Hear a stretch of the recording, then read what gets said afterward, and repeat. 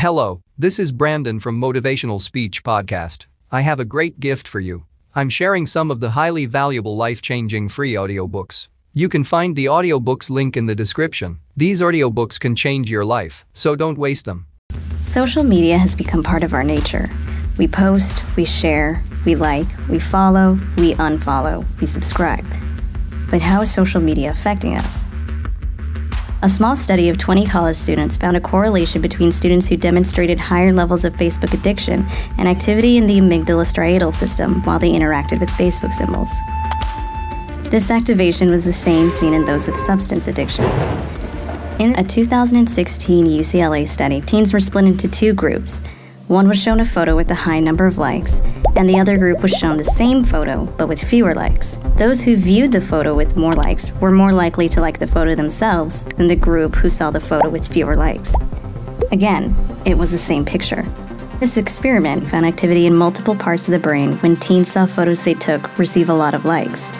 In particular, the study found significant activity in part of the brain's reward circuitry known as the nucleus accumbens.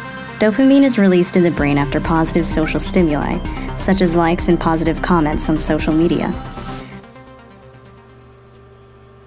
That photo she just posted, she got a bunch of likes, releasing dopamine into her brain and causing a feeling of satisfaction.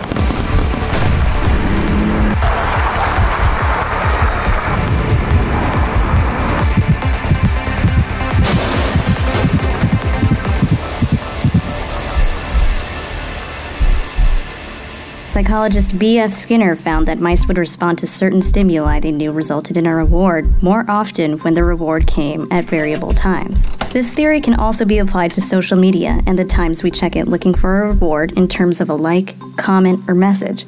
We habitually check our accounts, but we are not always rewarded. Maybe this photo didn't get the amount of likes you wanted, so you will try again and again and again, looking for that reward.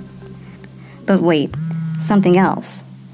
Have you ever felt your phone vibrate when it really didn't? According to Robert Rosenberger of the Georgia Institute of Technology, we've become so connected to our phones that they've sort of become part of our bodies.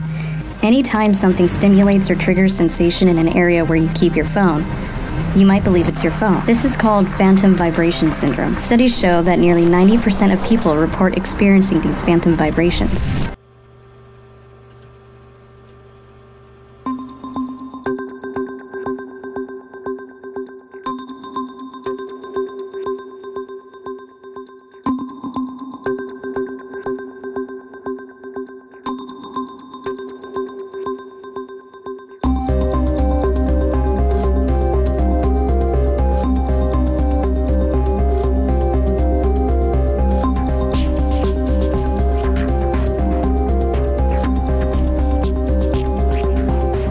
You like listening to this type of self-development talks?